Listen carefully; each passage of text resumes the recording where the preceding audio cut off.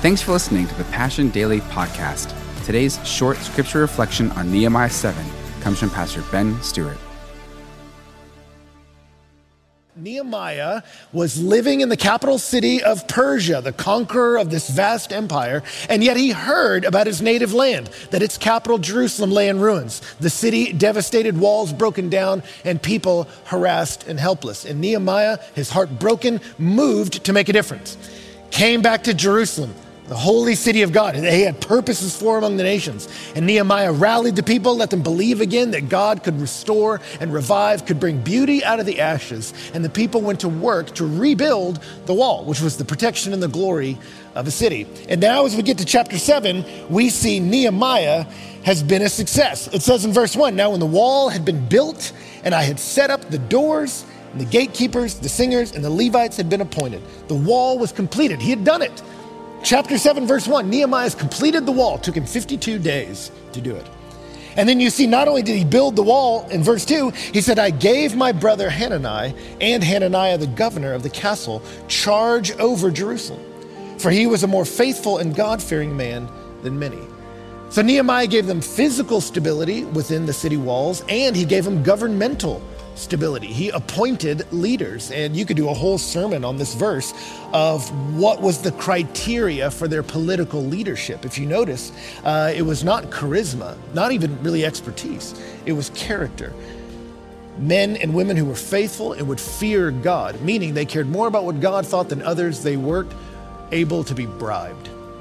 And so he appoints them, and then in verse 3, he says to them, "Let not the gates of Jerusalem be opened until the sun is hot, and while they are still standing guard, let them shut and bar the doors. Appoint guards from among the inhabitants of Jerusalem, some at their guard posts and some in front of their own homes." The city was wide and large, but the people within it were few, and no houses had been rebuilt. He says, hey, the city's built, but don't leave the gates open too long.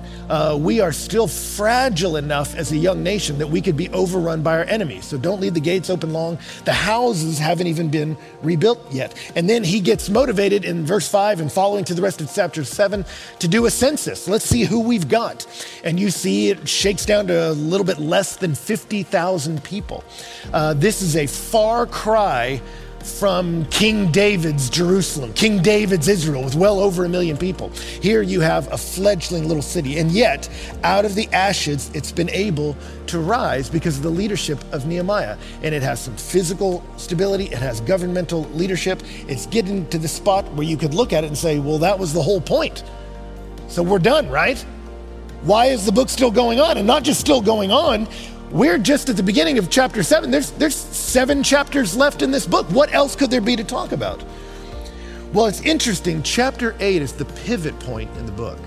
Up until this point, the first 7 chapters, it's been the memoir of Nehemiah. It's all first person. I prayed this, I did that, I made this decision, I thought this through. But you're going to see a shift in chapter 8.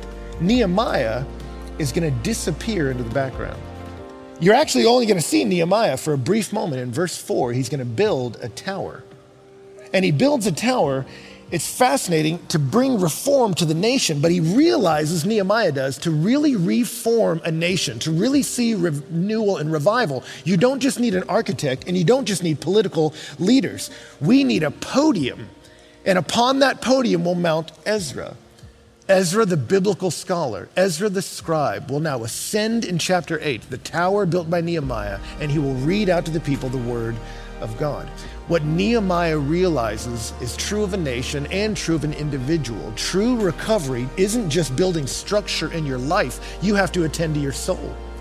You see it in people recovering from addiction. Maybe they're addicted to a substance. You go, hey, we got to put some physical structure in your life. Get the alcohol out of your house. Get a different friendship group. Don't go to those parts of the city. But if you only do the physical structures, there's only a matter of time before all those structures crater if you don't then attend to the soul of that person. What's the soul wound we need to heal? And it's the same with you and me. Physical blessing is not sufficient for you to live a fruitful and meaningful life. And many of you, if I can just be honest, it's why you're here. It's how you've connected with us at Passion City. Maybe you are a physically blessed person. You have a great job, you have health, you have been relatively successful in your career goals. You've attained much of what you thought you wanted. And it's not bad, but you feel incomplete. Something's missing. And that's right. It's not enough to just have physical structure. You need a renewed soul. And here Nehemiah realizes, I can build a wall, but I can't build a people. And for God to really resurrect his people, we need to attend to our soul. And so what we're seeing here is the revival of the soul of a nation. And it applies to a nation, but it also applies to us as individuals. We're going to see God breathe life into his people and watch how he does it.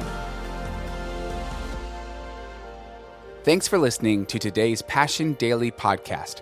For full messages, live gatherings, and worship videos, check out our YouTube channel and subscribe at youtube.com/PassionCityChurch1 and visit PassionCityChurch.com for more information on our locations and gathering times.